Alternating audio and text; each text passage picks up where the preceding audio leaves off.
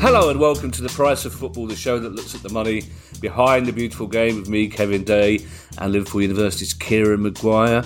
How are you, Kieran, since you've had another musical week by the look of your social media?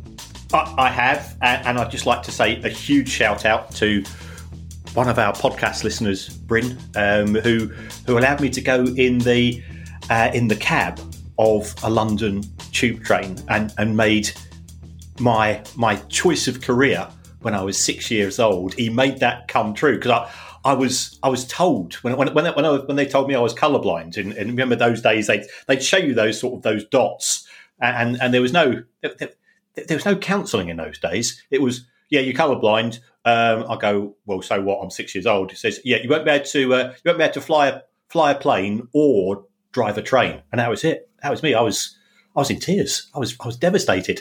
So 55 years later, to go back and sit in the cab from the Elephant and Castle North was genuinely a dream come true. So thank you so much.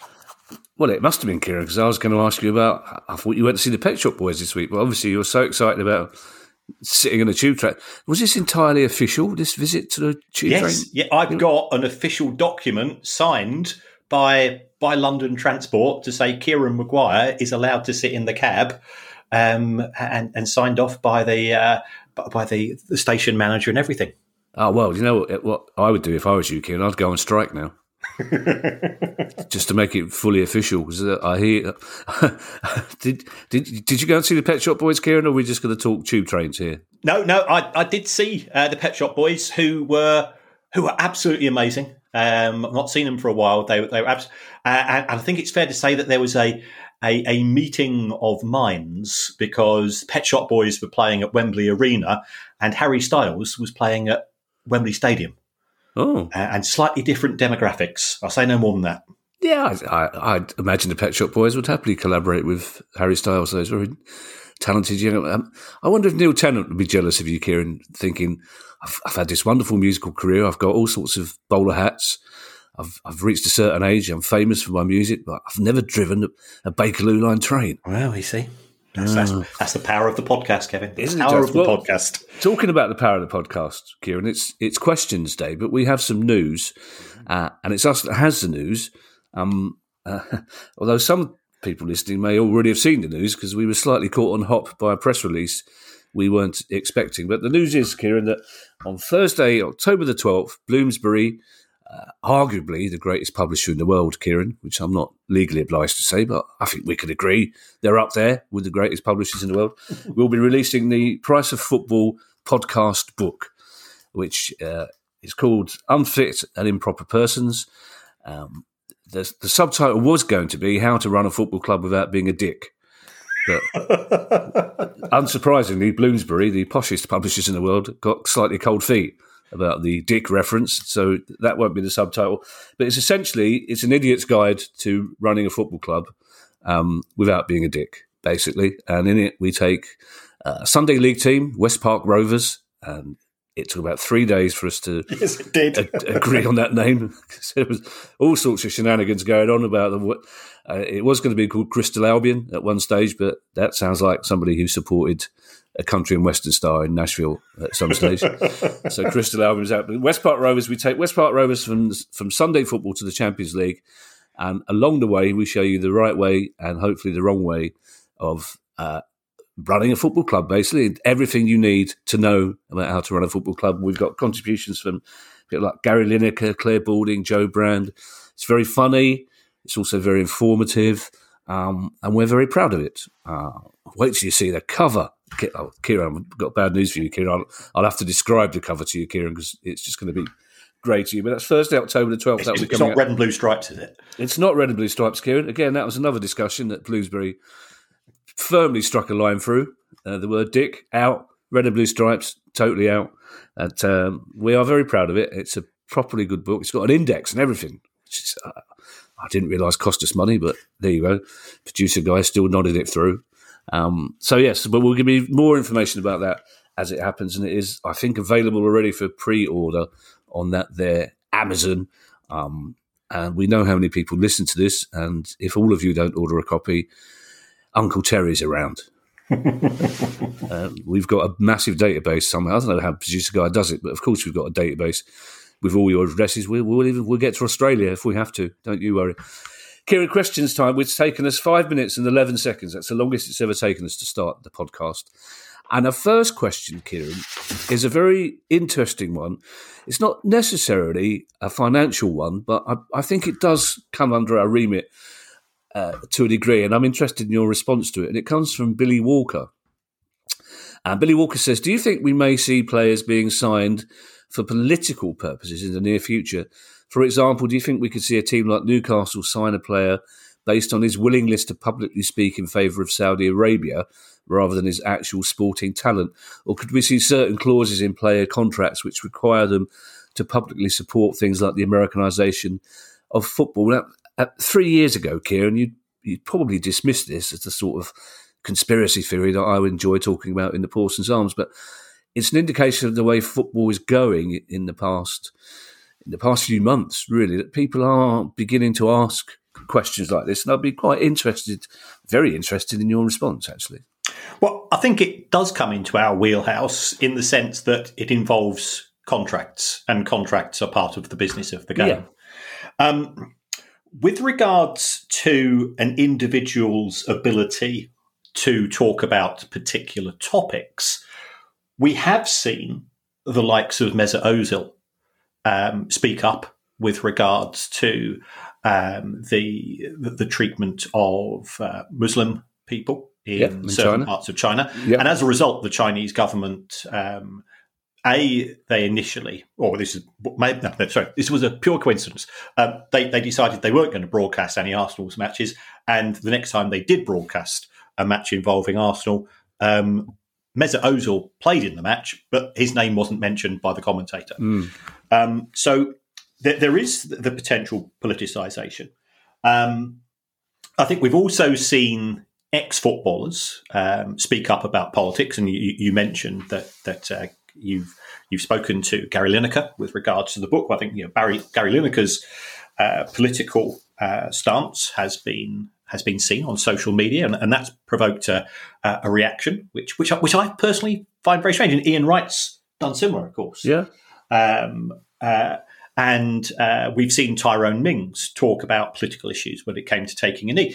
And I was thinking to myself, well, but people talk about these people as if they are footballers. But when I last checked, Gary Lineker, Ian Wright, Tyrone Mings, they're all voters. So when we've got politicians saying footballers should not talk about politics, I find this intriguing, because does that mean that you as a comedian should only talk about comedy and not talk about politics? Does that mean that I as a university lecturer should only talk about amortization and not talk about politics? It does make me wonder as to who should and should not be allowed to talk about. But I have been in contact with some of our agents, and there's sort of a general catch-all clause in contracts along the lines of a player should not do anything which brings the name of the club into disrepute. Now, if the club is owned by a sovereign nation or a sovereign wealth fund, then it could be deemed to be in breach of that particular part of the contract. I think it will be intriguing to see the reaction of the club, and also the reaction of the coach, because what happens if this player is really good at football? What would the reaction of the fans be if the player is sanctioned by the club, fined, potentially put on the transfer list, and so on, because he or she, of course, has chosen to speak up with regards to a political issue? But that there have been players who have been contacted by the FA with regards to some of the things that they have said, and it's messy. The PFA, of course, will defend the rights of their members. The PFA, if necessary, I'm sure that they would try to get some sort of legal support for the player to be able to talk about things. looking at it through sort of from Billy's other comments, could a player be deliberately signed in order to promote the owners of the club in a positive light? Certainly. Yeah, there is pressure put on. You've only got to look at the Abramovich years, and he was a big fan of Crespo. So Crespo was signed by Chelsea. He was a big fan of Shevchenko because Shevchenko was, I think, Ukrainian, wasn't he? So that went through as well. So we have seen it for other reasons to do with the owner. We've also seen some mysterious players who have followed managers because they happen to be their sons. And I'm not saying no, and it could be, and this isn't a football show. It could be that Steve Bruce is an amazing manager and spotted something in Alex Bruce which other people didn't see. That's not for us to say. So there's often reasons going beyond sort of the traditional where players are recruited, and political reasons. There's no reason why that couldn't be the case. Yes, it's interesting, Kieran, because we saw, and let's not talk about Steve Bruce because we're already 11 minutes in and we've barely mentioned football finance, so let's not have another 48 minutes on Steve Bruce. Although I would pose an objection to you saying he could possibly be the most talented manager the Premier League has ever seen.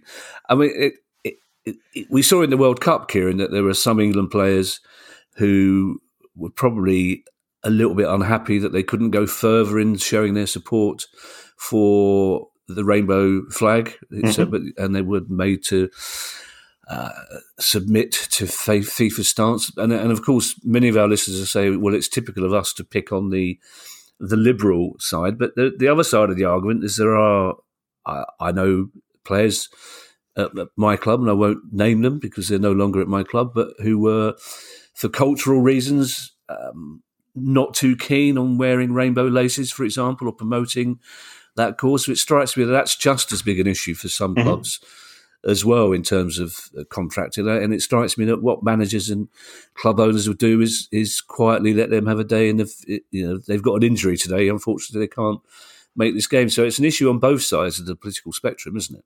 Yes, yeah, and we've seen James McLean of a variety of football clubs, and he has taken a lot of criticism from certain parties with regards to his views. And if you've grown up in Northern Ireland, then it is a very polarised part of the world. And there is no right answer apart from let's be nice to each other. Is always my viewpoint. Well, that's because you're full of adrenaline and cuddliness because you drove a tube train this week, Kieran. Richard Bolton, talking of conspiracy theories, this is something around about the third week of the podcast that I mentioned casually and jokingly as a potential conspiracy theory. But it's now a question I think I'm asked more than anything by people who and you'd be amazed how many people approach us to say, I love your pod. And I always go, which one? Knowing full well they don't mean the Palace one. But this is a question I'm asked more and more by people. And I still think I know the answer, Kieran, but it comes from Richard Bolton. And Richard says, you've talked many times about American and private equity ownership and where it may take the Premier League. How close is it that legally American owners could force through a US sports franchise / closed shop model? If it's simply 14 clubs out of 20 needed to push it through, what legally could be done to stop it? Now, if you don't mind, Kieran, my answer to this, my instinct is it will never happen because I don't understand why those clever, intelligent sports people would basically strangle the golden goose, which is what they would effectively be doing, I think. I don't think any British government would allow it to happen, despite what people say about it. England could be thrown out of FIFA if the government tried to stop it. But it is something that is clearly, as each week goes by with more interest or more news of US interest in English football, that people are starting to get worried about. Yes. And of course, I know people will be twitching saying, here comes the independent regulator klaxon on the price of football, which of course is one way of addressing it. The current position is that the Premier League does have an agreement with the EFL with regards to 3 up, 3 down. Now, could that be changed? Well, yes, it could, because under Project Big Picture, which people seem to have forgotten about, one of the proposals was to reduce promotion and relegation. It would be 2 up and 2 down, and then the side that finished third bottom of the Premier League would be in playoffs against the sides finishing third, fourth, and fifth. Now, if you look at the financial advantage that clubs in the Premier League have, that's effectively creating 2 up, 2 down, probably 60 or 70% of the time. So that's indicative of, well, why would the clubs in the EFL have signed up? That they were sold. They were convinced that this was a good idea because they hadn't read the small print. I was quite fortunate that a journalist leaked the plans to me on the day that it came out, and I went through on a line by line basis. And I go, yeah, holy moly! The Football Association does have what's known as a golden share when it comes to votes. So if people are not familiar with the makeup of the Premier League, the Football Association Premier League Limited, as it is known, is actually a company. It has effectively 21 shareholders, 20 of whom are the clubs themselves, and then the FA has this broadly golden share, which it never uses. It's a bit like the president having the codes to the nuclear button. It's there as sort of a deterrent. Don't do anything too daft, lads. But again, you go to Project Big Picture, and there was a £100 million donation to the Football Association as part of. Now, I'm not saying that's a bribe. Okay, I'm not saying that's a bribe, but there was a £100 million donation as part of the overall makeup of that scheme. Now, could that have influenced the Football Association's decision when it comes to voting, either for or against such a proposal? Yeah, that's not for me to say. So it could take place, but the EFL clubs would effectively have to vote for that. Now, could that be done as part of an overall financial settlement? Yes, it could. But what I would say is, A, the regulator, I think here really would put their foot down. B, relegation is fantastic drama. If you think about the Premier League in quite a few of the recent seasons, it's been done and dusted with plenty of weeks before the end of the season. And then, yes, the minor places are interesting, but relegation has genuine jeopardy and it drives viewers. So the broadcasters would not be in favour of it. And also, in terms of US sports franchise, and look, my view of private equity and football is they are bad for the sport. They are only interested in a financial return. They are only interested in the monetization of fans. And if they do their sums, they say, well, actually, this is really good for us because it de-risks our investment. You can see the enthusiasm for that. But certainly, when I talk to American fans, the thing that comes back on a regular basis is they love the idea of relegation. It's alien to them because of the nature of US franchise sports, but they still find it fascinating and exciting. And they've seen, we've all watched those TV clips of clubs that survive. Everton surviving on the last day of the season, the impact it had on their fans. Equally, the faces of the Leicester and the Leeds United fans. It is fantastic theatre. Private equity has got no interest in theatre. It's only got interest in bottom line. So that's my concern. I don't think it will happen because of threats from the regulator. I think that the Football Association, for want of a better phrase, will find its cojones and also put its foot down, not on its cojones, but it's a genuine risk.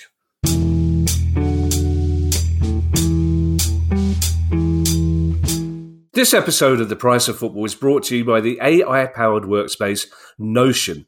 What if you had access to tomorrow's tools today? In Notion, You do. It's the AI-powered workspace where any team can turn ideas into action. My career is sort of a bit like being a butterfly, and I'm always jumping from project to project. So therefore, Notion helps me from summarising meetings notes and automatically generating action items to getting answers to any question in seconds. If you can think it, you can make it. And Notion is for everyone, whether you're a Fortune 500 company or a freelance football finance lecturer. You can try Notion for free when you go to notion.com/priceoffootball. That's all lowercase letters, notion.com/priceoffootball, and start turning ideas into action. That's notion.com/priceoffootball. Hi, I'm Steve Lamacq, and every week I'm joined by Music Ally's Head of Insight, Stuart Dredge, on The Price of Music, the weekly podcast all about the money behind the music industry.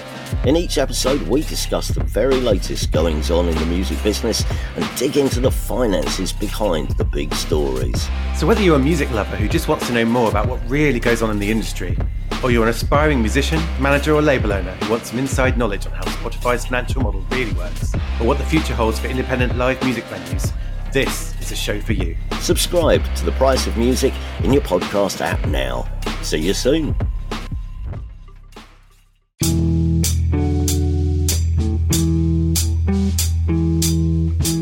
Two things off the back of that, Kieran. First of all, I'm glad you said I'm not saying that's a bribe twice, because I always work on a little-known economic law called Maguire's rule, which is that the more times you say something, the more likely it is to be true. So it's inverse proportion to the deniability of Maguire's claim. And we'll leave that there. Secondly, and I'm throwing this at you because it only came to light this afternoon, and I've had a lot of anxious Palace fans asking me about it. So this is probably something for you to answer on Thursday's pod. But it's basically about the French FA demanding a lot of money from John Textor because the books at Lyon don't look like they're going to balance. So obviously Palace fans are wondering how that's going to play out by them. So if you're happy to answer that on Thursday, Kieran, I'm happy to wait for that answer. Yeah. Great. Let's get into some proper full-on old-style football finance questions. And the first one comes from Adam Bull. And Adam says, I presume the ongoing increases in interest rates will have an effect on sub-clubs' finances. Are there any particular clubs you think will be more affected than others? Yes. If we take a look at, and this is going to be quite nerdy. If we take a look at the borrowings of some clubs, a lot will depend upon personal circumstances.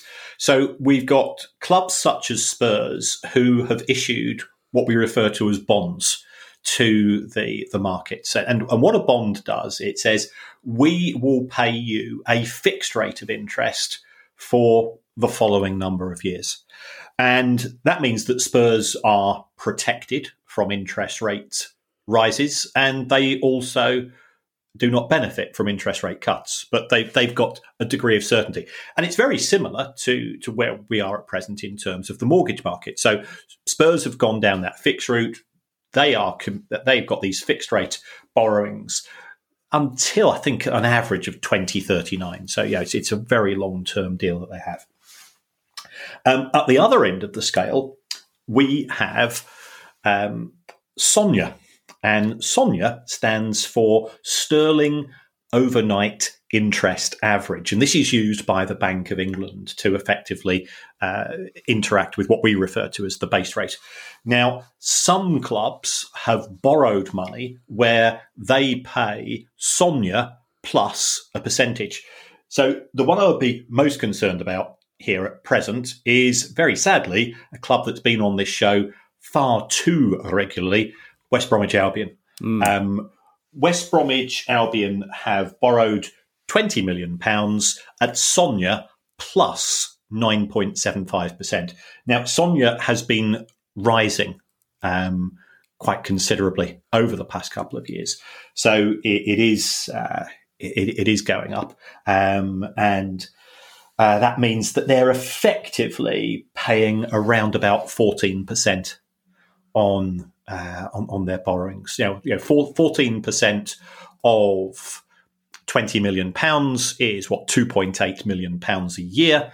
That's over £50,000 a week. West Bromwich Albion will be in the position that they won't be in receipt of parachute payments.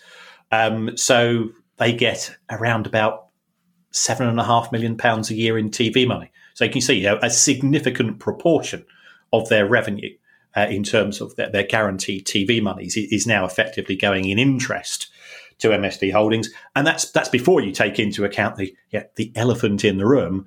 They still got to go and pay £20 million back at some point in time. So it is a messy situation. I know that they're trying to get involved with new investors. That looks complex as well. We have been in contact with Adrian Childs, and he might come on the show and sort of give us a baggy special with regards to that, because he's, as you know, he's a very keen fan.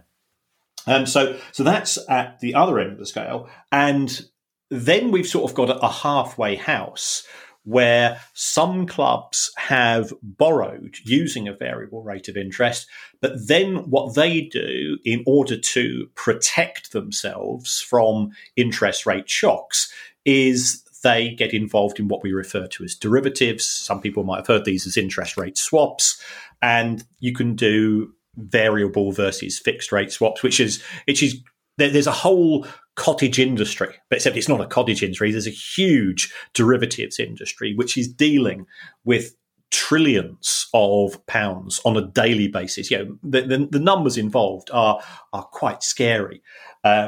In which clubs can effectively take out an insurance policy against interest rates going up, and of course, insurance they pay a premium in respect of that. So the whole situation is complicated, but sort of just referring back to Adam's case, I think we've got very much a spectrum where you've got Spurs at one end of it in terms of the vast majority of its bonds, and then you've got the likes of West Bromwich Albion at the other end. I must admit to a mild degree of panic earlier in that conversation, Kieran, because I thought, how the hell did he find out about Sonia? This could be very embarrassing. There are two questions off the back of that, Kieran. First of all, I'd heard of derivatives, but I had no clue what they were, to be perfectly honest. So I don't know if it's possible in a sentence or less to actually clarify what they mean in terms of the insurance policy, how that works for a club. If it's not possible, Kieran, don't worry. It's probably in the book. But secondly, this business of West Brom borrowing at Sonia Plus, why would any club not borrow at a fixed rate? Or is it just the fact that some clubs' economic circumstances means a fixed rate loan isn't available to them? Because it seems to me ludicrous that a club wouldn't want the consistency, the knowledge of knowing that that's what they'll be paying every year for a certain amount of years.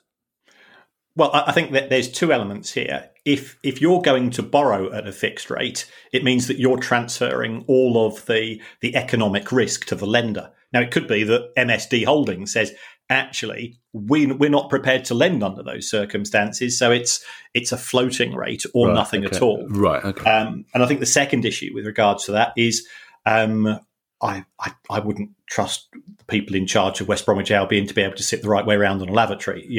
Such is the level of incompetence that we've seen. So it could be that they just said, yeah, okay, the first person that offers us 20 million, we'll sign on the dotted line, right, and we don't look at the small print, because that to me does seem a pretty high rate. It's much higher than I've seen on any other lending arrangements. Really?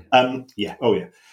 With regards to what is a derivative, it is, to give you a very quick definition, it is a financial instrument which comes at a very low initial fee, which is settled at a future date based on an uncertain future event, such as a change in interest rates or a change in exchange rates. Manchester United have got lots of these, by the way, in terms of some of their foreign borrowings. And it gives you a guarantee. So if interest rates rise to 5%, you've got a deal where you can you've been lending at 5% over LIBOR yourself. So you effectively, the two things balance off against each other. But there is a whole industry in it. It's if people are thinking, I was thinking of getting the Unfit and Improper Persons book for my dad for Christmas, but if this is in it, I'll strike it off. It's not in the book. Okay, you are safe. Bloomsbury went through with a very, very thick red pen, and anything which sent their gaggle of experts to sleep was wiped out. Which means 90% of what I wrote. Oh, the book is much more entertaining than the pod, Kieran. I mean, there's made up bollocks in the book. I mean, partly that's my job in the book, is to make up bollocks like I do in the pod, Kieran, which is essentially. And also, I enjoy channeling my own. But essentially, the book is basically you telling me why I'm doing things wrong in this fictional football club. So if the derivative, Kieran, is essentially an insurance claim, does that mean once you've claimed on that insurance the first time, does it then reset? Do you have to start again, or is it a constant? Well, it's normally for a fixed date. So right, let's say that we're due to repay the loan on the 31st of December 2026, and you will have another deal that expires on that date. So it could be that you're an American-based football club, and you borrowed in euros, and you're worried about the exchange rate. What you do is that you have a forward contract. So on that date, you've got two contracts, both of which expire on the same day. One of which, whatever you win, you'll lose on the other. So the net position tends to zero. I see. Okay. Our next question comes from Shishir Kulahali, who we always welcome questions for because they're always very elegant, I find. Again, this is a question we have been asked before, but Shishir asks it in such a way that we actually get a definitive answer for the first time, probably. And Shishir says, we know that selling on academy graduates who make it into the first team can be a profitable business model. But my question is, in the Premier League, what is the approximate minimum selling price an academy product must be sold for in order for the selling club to break even once you consider all the prior investment costs that went into nurturing the youngster in the academy? I think that's a really good question. So, we bring through Aaron Wan-Bissaka, for example, in the Palace Youth Academy. We sell him to Manchester United. What is the break-even figure for us to get from Manchester United for Aaron Wan-Bissaka? Right. If we take a look at what information is available with regards to the cost of running the academy, and the vast majority of clubs are very coy, but there's a few such as Aston Villa that do sort of give the game away. They're saying it's costing somewhere in the region of 14 to 15 million pounds to run the academy. Now, some academies will cost a lot more than that. Manchester City's, for example, because many of their academy players, as part of the deal, they're given the opportunity to attend St Bede's, which is a very highly renowned private school in Manchester. And you see the attraction of that to parents and scholars. But if we take Villas as perhaps being a decent benchmark, then if it's costing 14 to 15 million pounds, Aaron Wan-Bissaka effectively paid for 3 years worth of the academy. So that's one way to look at it. Or we say, well, what Aston Villa have to do is to bring through their academy the equivalent of 15 million pounds worth of talent a year. Now, Jack Grealish, that's paid for the next 6 or 7 years, as it were. I think Villa also sold one of their academy players to Chelsea last summer for around about 18 million. So that's where I would say the position is as far as the Premier League. When you drop down to a Category 2 academy, the running costs are probably somewhere in the region of £1.5 to £2 million a year. So it will depend upon the amount of investment in the academy. Sometimes it's very difficult to definitively allocate costs to the academy because if they are training using the same facilities as the first team or the under-23s or the under-18s, whatever it's going to be, how do you allocate those costs to each individual centre? How do you say, well, what are the costs if you've got, you've got 30 or 40 kids in each year group? some of those costs, you say, well, yeah, we're paying for, and I know somebody that used to run the sort of the logistics for an academy, and he said it was an absolute nightmare because for this particular club, which I won't name, but it's a very renowned Premier League club, the parents tried to outdo each other in their pushiness, in the sense that they would all say, well, why should we bring our son to the academy twice a week? We think you should arrange taxis to and from.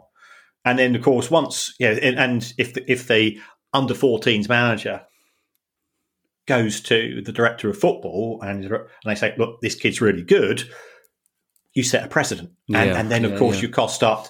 So, it can get really messy and it can get really expensive.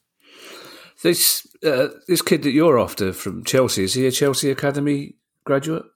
Levi, Colwill. Yeah, absolutely. So that will be pure profit for Chelsea. Okay, which for them at this stage of affairs is very important, presumably, in terms of FFP.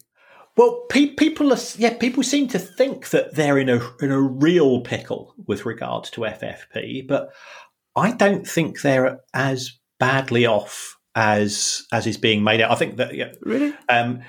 Because a lot of people criticise Todd Boehly with regards to his knowledge of football, because he allegedly came out with this 4-4-3 comment, and he thought that Chelsea. He said to some journalists, apparently, I don't know whether it's true or not, that Chelsea automatically qualified for Europe and so on. Yeah. But if we take a look at the two limits.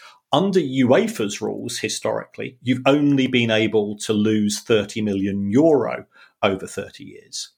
Over 3 years. Whereas under the Premier League rules, you're allowed to lose 105 million. So it's much more difficult to satisfy the UEFA rules. Now, where I think Todd Boehly has done a stroke of genius, he made sure that Chelsea didn't qualify for Europe this season. And therefore has actually saved the club, and that's so those people that criticise him, you see, he's operating in a fourth dimension that we've not thought of. Yeah, well, see, speaking of Europe, and I promise this is the last mention of the book for several weeks, but that was another discussion of the book. We had to wait for a couple of weeks. That when West Park Rovers get into Europe, is it possible, even fictionally, that they could be in the same group as Brighton? I'm pointing out that by that time, Palace could be in Europe. Everyone seemed to scoff at that idea. The academy thing's really interesting, Kieran. As a Palace fan, our academy is fantastic, but we've only been Category A for probably a year, 18 months now, so it's too early to have a sense of how well it's going to do. But I think most football fans, if you take City aside, probably most football fans would think, well, it's great. We've got this category, but we don't see nearly as many players breaking into the first team through the academy that we think we should do. And you still get so many managers who, given the opportunity to choose between an academy youngster to start the season at left back or spending 25 million on an experienced Premier League left back, would go for the second option.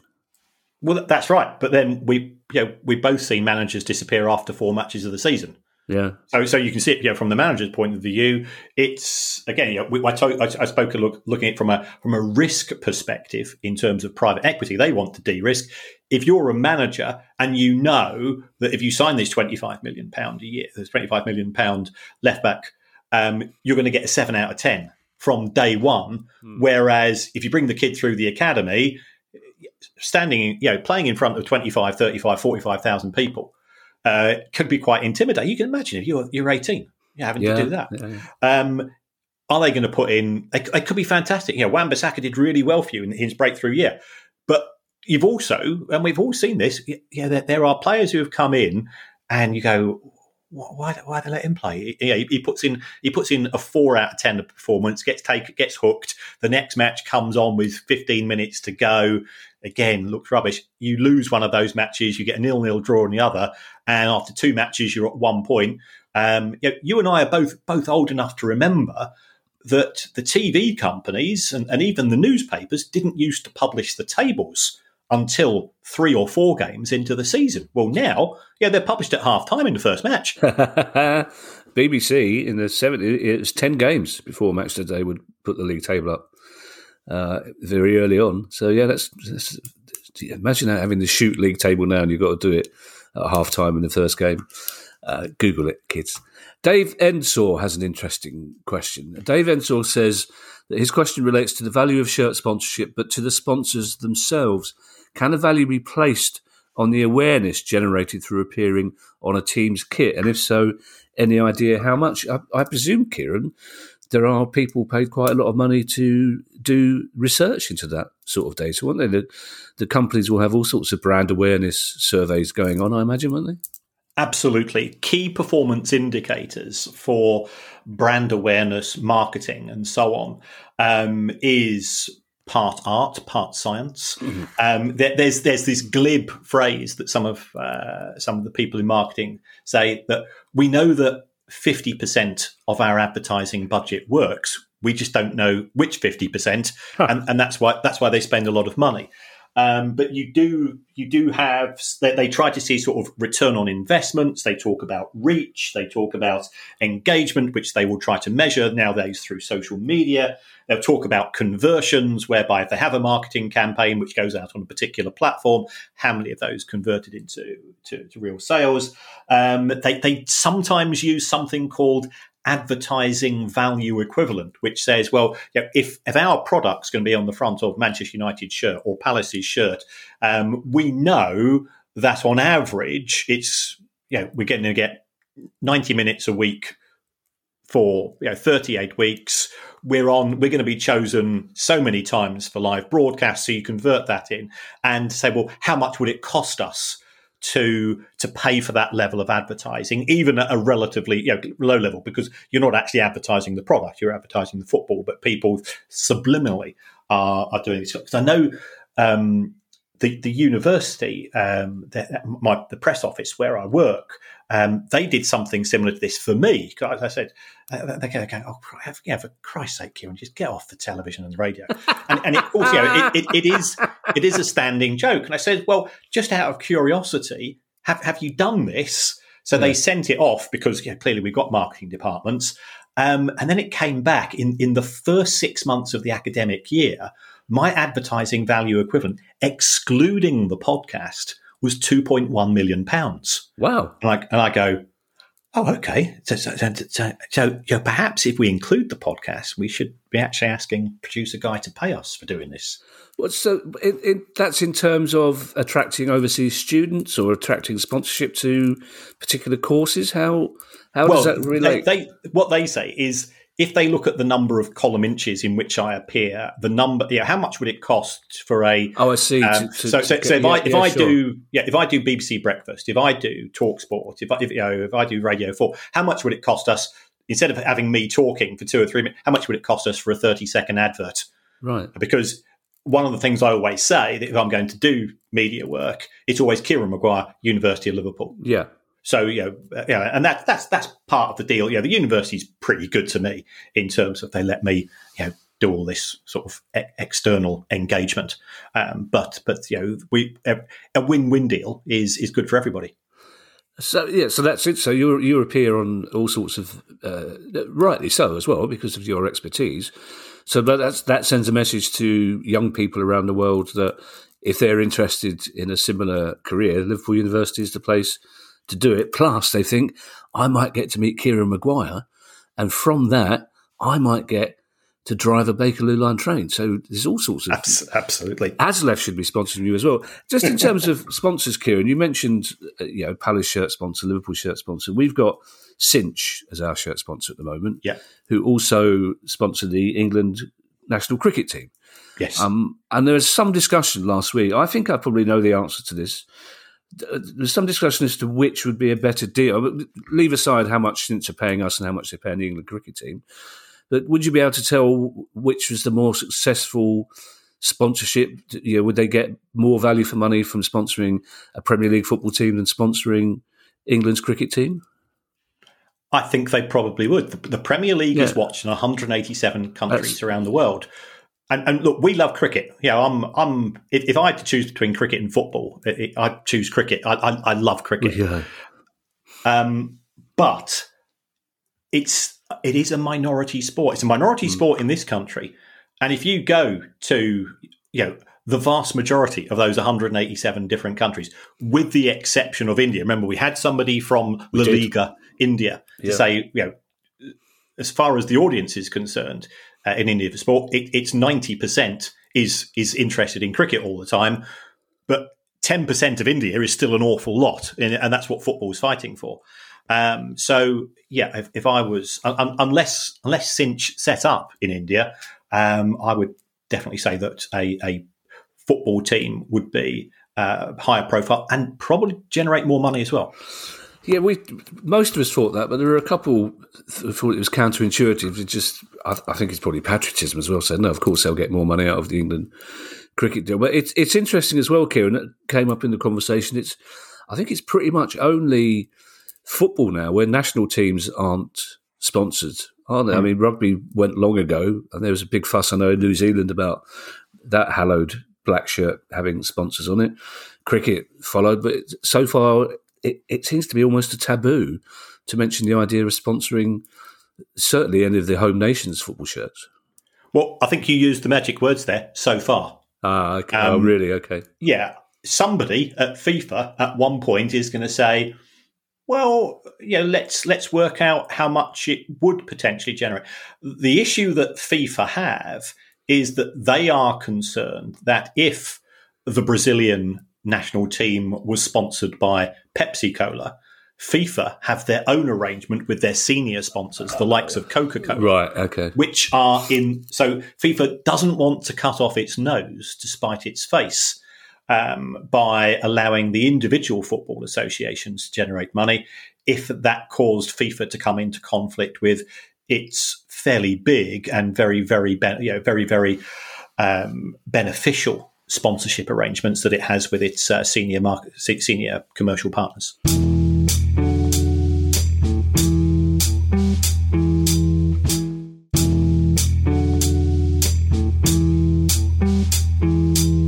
Well, speaking of the home nations, Kieran, Gareth Edwards is presumably Welsh. I'm sure he won't mind me saying that, especially because he's a Wrexham fan.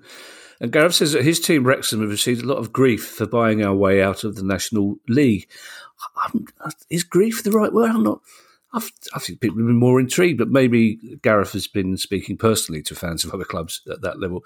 Gareth says, are you able to check who are the last team to win promotion from the National League making a profit?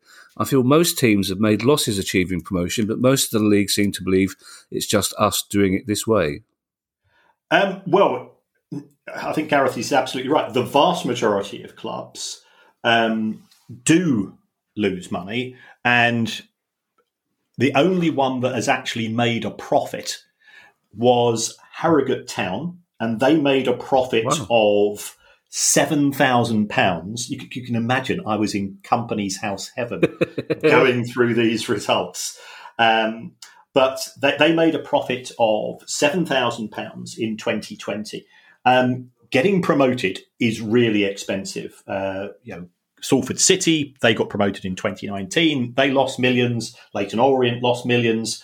The biggest loss makers... Sorry, Kieran, can I just check in? You're talking about they made a loss in the year that they got promoted, not subsequently. That's right. No, well, okay. They've lost money subsequently, but getting out of the National League. Right. Yeah, okay. So in 2019, Leyton Orient lost 3.3 million, Salford City lost 2.4. Even Barrow, you think, Barrow, small club, lives within its means, they lost a load of money in 2020.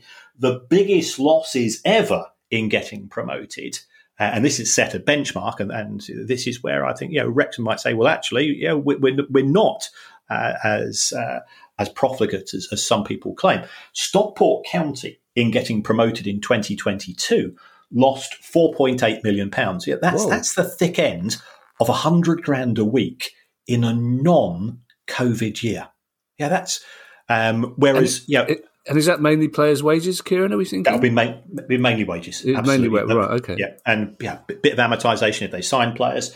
Where people, I think, are perhaps not looking at Wrexham in enough depth. They're saying, well, Wrexham have got all of these costs. And I know what Paul Mullen's salary is, and I know what some of the other salaries are, and so on. Yeah, they are very well paid players certainly by National League standards, certainly by League Two standards, and some of them certainly by League One standards as well. But profit, ultimately, it's income, less costs. And the deals that Wrexham have managed to negotiate on the back of the Welcome to Wrexham phenomenon, I think that's the only way you can describe it. It's been fantastically well marketed. Wrexham now have their own correspondent at the Athletic. Well, there's clubs in the Premier League that barely get a whisper, but Wrexham do. So whilst they've got the McElhenney and Reynolds factor, then I think the losses won't be as great as some people would be thinking because they're generating so much additional revenue. It's interesting. The genius of the Welcome to Wrexham thing, Kieran, isn't it? Because we spoke to a couple of people after the Plymouth pod about what I thought was a cliche. It's like, is it difficult to tempt players to travel to the further outposts of English football, if you like? And in the past, I'm sure Wrexham, would have had to explain where they were to some people that they were trying to buy. But now, of course, because of that documentary, Wrexham will be a target destination for a lot of agents. So it's not only helped them raise money, but it's actually literally it hasn't put them on the map. They did exist before football happened as a town. But, it's made it a kind of glamorous go-to destination in a way that it's got to be easier for them to attract players than it would have been 10 years ago, surely. Oh, certainly. So, and also, the other thing that attracts players is money and the fact that they're paying out pretty decent payroll levels. And it's great. It's great for the town because the pub in which features that has now become a tourist destination. Yeah. And I've seen the other side of Wrexham. I was fortunate or unfortunate, and I'd say fortunate to attend the Fans United event in the mid 2000s, and the welcome that we had from the Wrexham fans was off the scale. But I used to run a double glazing company in Wrexham, which had gone into administration, and you got to know the people, and the people were absolutely fantastic. But the big fear, because of the nature of the work that I'm doing, is people saying, okay, if we don't get sold, we've got nothing to go to, it is one of those towns which, its core industries historically have gone. So getting back on the map, opportunities for the local chamber of commerce and so on have got to be seized. As a Palace fan, Kieran, I'm quite pleased to hear that you used to be a glazier. What was that thing you did for AVE Liverpool? That £2.1 million. Advertising value equivalent. Yeah, I might do that for the Pawson's Arms because I reckon they probably owe me about £35. I reckon there's at least 6 or 7 people a season going into that pub who wouldn't have gone near it if it wasn't for this podcast or our books, Kieran. You mentioned that West Brom have been talked about too often on this pod, and unfortunately too often on the news pod. There's nothing to indicate that's going to change in the near future, sadly. But this is a West Brom question that their fans don't need to panic about. And it's an interesting. It comes from Callum Hayward. And Callum says, I have a question about kit legislation, brackets, I promise it's more exciting than it sounds. We'll be the judges of that, Callum. Callum says, my team West Brom produced 2 lovely-looking kits last season. A big reason for them being so well thought of was the classic WBA badge, which featured on all our 3 kits. Is there a rule that says EFL clubs can wear a kit which doesn't feature their current badge? So I also assume this rule doesn't apply in the Premier League, as we've never rocked the classic badge in the top flight. I mean, it's an interesting one, Kieran. You've got a modern kit with what sounds like a classic badge on. Yes, there's absolutely nothing to stop the club from doing that. It's more of a case of protecting intellectual property. Have they got a trademark? Have they got that form of legal protection for both the old badge and the new? Because you do see some people that sell knockoff stuff making subtle differences, and then you get into sort of that Ed Sheeran point of where do 4 chords become a new song? In terms of intellectual property. So that's why if you go to matches and you see the half and half scarves, they are very, very careful in terms of the words that they use on those half and scarf, just to make sure that the club doesn't get upset and sends somebody to go and deal with them, or trading standards are putting in an appearance to say, well, actually, you cannot say Chelsea versus Brighton Hove Albion. You'll use it'll be the Chelsea versus something equally, the quinoa eaters. I could think of a couple of words off the top of my head, Kieran, but yes, just in case Bloomsbury are listening, let's not go down that route. Yes, we have to behave ourselves now, won't we? Only in the book. I don't think. Okay. Carry on. So, as far as not having a badge, I think some clubs, I have seen some badges which have effectively just been press printed onto the shirt. So you'd only know it through a sense of feel, which is, you wouldn't, it's actually physically impossible to see the shirt. Yes, it's a form of braille. And whilst I'm not trying to cram this in, another one of the listeners to the show has got me talking tomorrow, which is the day the show comes out on Monday. I'm talking to the Royal National College for the Blind. Oh, wow. About football and finance and coming to university and so on. And that's all on the back, again, of one of our listeners who's been in contact. And I say, yeah, we do this type of thing. We want to promote, I know what we do is a bit odd, but there's still opportunities for people regardless of background. So, in terms of trying to get things as accessible as possible, both in the world of football, certainly in the world of university, and me as a chartered accountant, accessibility is available for people. So that was not a pre-planned crowbar, but it just sort of struck me. Well, while you have got out the golden crowbar, Kieran, it gives me the chance to announce we have somebody from the blind community talking to us in a couple of weeks' time about their experience as a blind fan, because again, we've been speaking to quite a few disabled fans of all across the spectrum recently, and it's something we are determined to get involved with, because it's quite clear that football isn't as accessible for quite a lot of people that want to go as we would want it to be. Yeah, cool. So there's nothing to stop using an old badge, apart from the clubs do spend a lot of money on new badges. They get the people with the with the spectacular spectacles and the red braces to come up with new designs, and therefore they want to use that on a long-term basis. But as a throwback to particular seasons, particular events, there's absolutely nothing to stop them from using the old badge, apart from the fact that they might not themselves have as much legal protection for them as they would have done historically. Mark Lamar, the great grumpy comedian, swears blind that this story is true. He was asked to talk to a group of young deaf students about just life in general and about comedy and about how they could take part in the creative arts.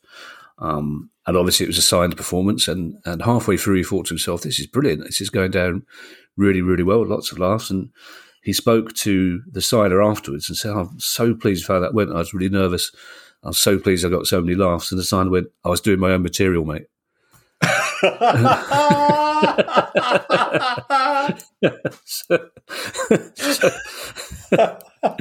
Which I just hope that is true. It's a great gag. I know. Our penultimate question, Kieran, has a lot of numbers in it. Yes. Which we shouldn't apologise for on a football finance podcast, but they're numbers to illustrate a really good question. And it comes from Ben Andrew, who's a Hull City fan. White telephone boxes. My question is about the cost of watching football on TV, says Ben. Last season, it cost the following to legally watch Premier League football on the screen. So the Sky Basic package was £457 a year, Sky Sports £300 a year, BT Sport £300 a year, Amazon Prime £95 a year, TV licence £159 a year. That's a grand total of £1,311 per year. I have a 7-week-old son who may well be 22 by now, for all we know their waiting list. I've got a 7-week-old son who I'm waiting to take to Hull City live and then watch as much as possible at home, praying he's a fanatic like me. He will be a fanatic like you, Ben, until such time as he grows up and gets his own house, then he can do what he wants. While he's under your roof, he's a Hull City fan. But Ben says at that price, there's no chance of that being able to happen in terms of watching football on TV every night. So my question is, at what point is it in the Premier League's financial interest to adopt a Netflix-style product, meaning a low monthly price point for customers? At the risk of sounding cynical, which is the payoff line for our last question, at the risk of sounding cynical, I'm not sure broadcasters are that worried about Hull City fans, Kieran, are they, really?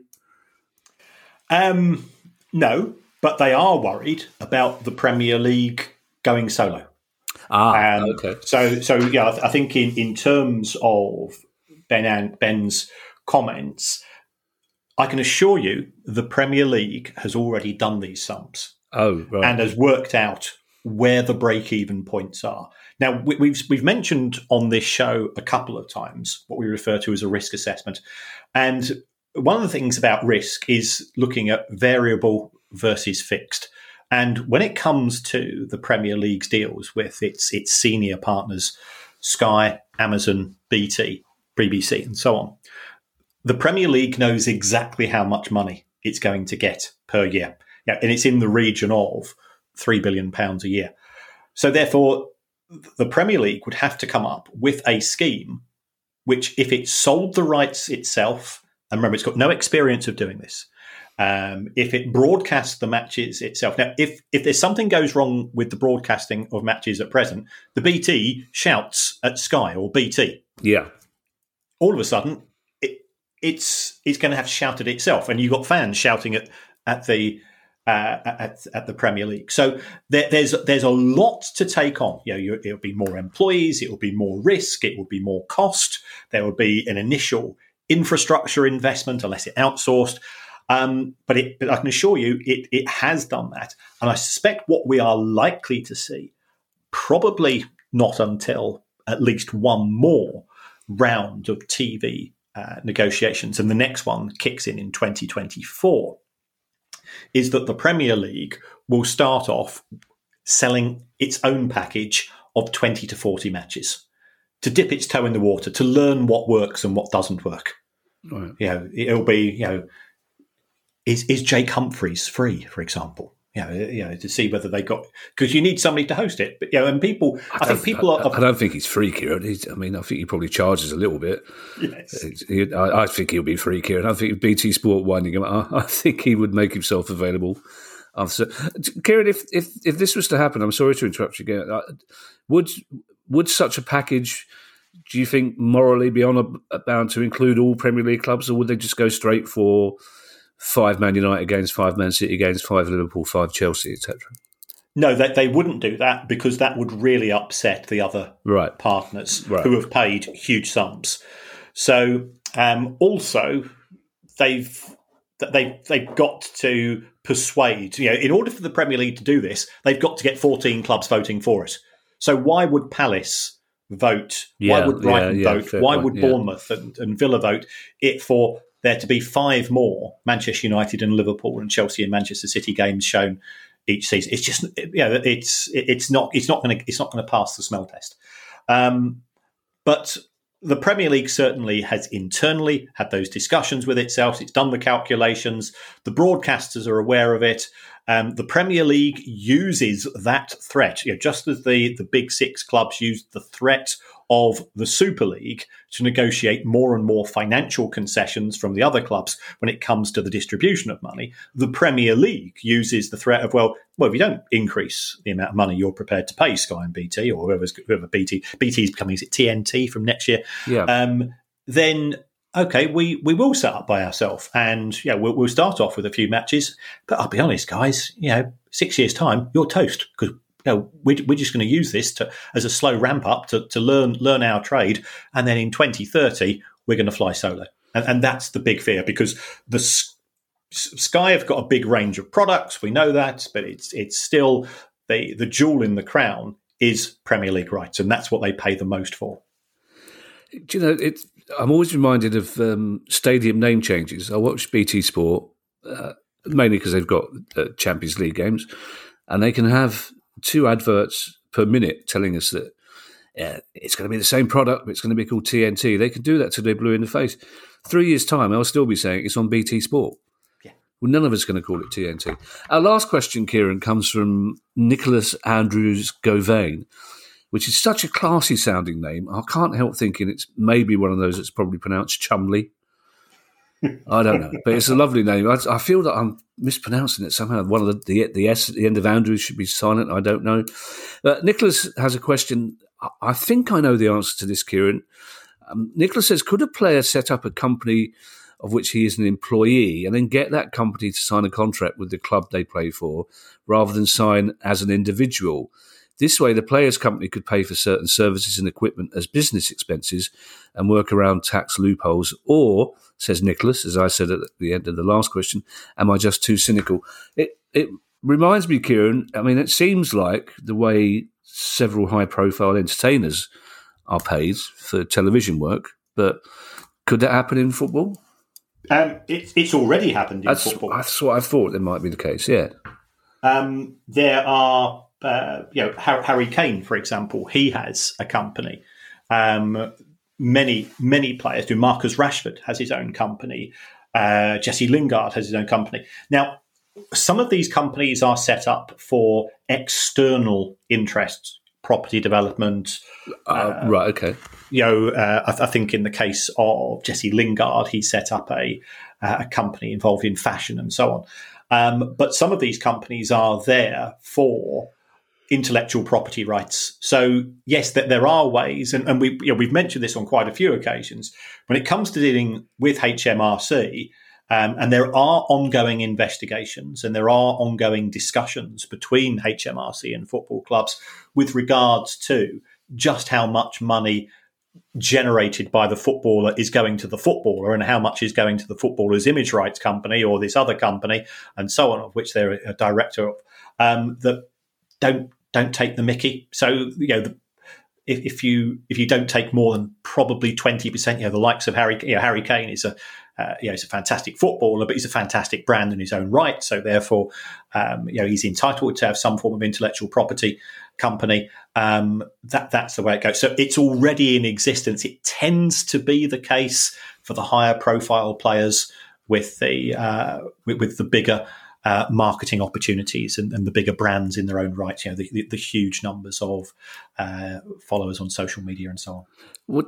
Well, that's fine for image. I mean, we assume when we see Raheem Sterling doing his terrible just shaved acting in the advert, you think, okay, well, that's probably going through a company, or possibly not in his case. But I think Nicholas is more interested in just in terms of basic wages. I mean, could his contract with Spurs be through Harry Kane Incorporated rather than, so could he have his salary paid through his company? No, he would fail what is known as IR35, which is effectively a subcontractor's ruling, which HMRC have been employing. That has caused lots of people, so I imagine many of your colleagues in the entertainment industry who have sort of contracts with broadcasters, but now potentially are being caught under these IR35 rules. And there are a series of tests. In the case of Harry Kane, the revenue say, well, can you play football for anybody else? And they say, well, no, I've got a contract exclusivity for Spurs, in which case you'd fail automatically. Okay. Thank you to everyone who's donated to the pod via our Patreon page. If you'd like to make a small monthly contribution to the pod, that'd be very kind of you. You can do so by going to patreon.com/priceoffootball. If you have a question you'd like answered on the show, email us at questions@priceoffootball.com. We'll be back on Thursday with our news pod, including Kieran's take on John Textor in France. In the meantime, I shall hand you over to Mr. Kieran Maguire for his customary farewell. Well, thank you as ever for all the support and all of the ways that you do get in contact with us. It is genuinely fantastic that you care so much. There's lots of ways you can support the show. Patreon for as little as £1 a month, and if you want no adverts, you can pay a little bit more. If you want to whiz through the show a little bit faster, but another way, and it's not going to cost you anything more than yourself. few seconds of your time is to go onto that app of yours and to give us a review, because it helps us in the charts. It helps us in terms of our advertising value equivalent, because marketing people, they've had 2,000 reviews. They must know what they're doing ish. It doesn't matter what you say. You can even say you would rather have the show presented by Robert Louis Stevenson and Mick Lynch, and it wouldn't make a blind bit of difference to me. Oh, where'd you get Robert Louis Stevenson from? I'm having a trains obsessed weekend, so. Well, hang on, I'm going through. Hang on, Jekyll and Hyde, Treasure Island. Where's Robert Louis Stevenson's train? Didn't he invent the rocket? Oh, that Robert Louis. No, that's. See, that's a terrible note to end. Robert Louis Stevenson is the author. Oh, yeah, you're right. No, yeah, you are right. Yeah, you're thinking of George Stevenson. Oh, blimey. Yeah, I believe. Stockton to Darlington, the rocket. That's we mentioned, this is a terrible revelation about how the mind of two middle-aged men, because I was we were a bit late started to record because I was so excited. What happened next in the tube train then? And what does that button do? And then they've still got a dead man's handle. And then they have. Yeah, but then we started talking about the Transport Museum at Covent Garden. 20 years ago, Kieran, we would have been talking about museums before doing... 20 years ago, Kieran, we were doing a finance podcast. We'd be out doing young people stuff. Bye, everybody. Bye. The price of football.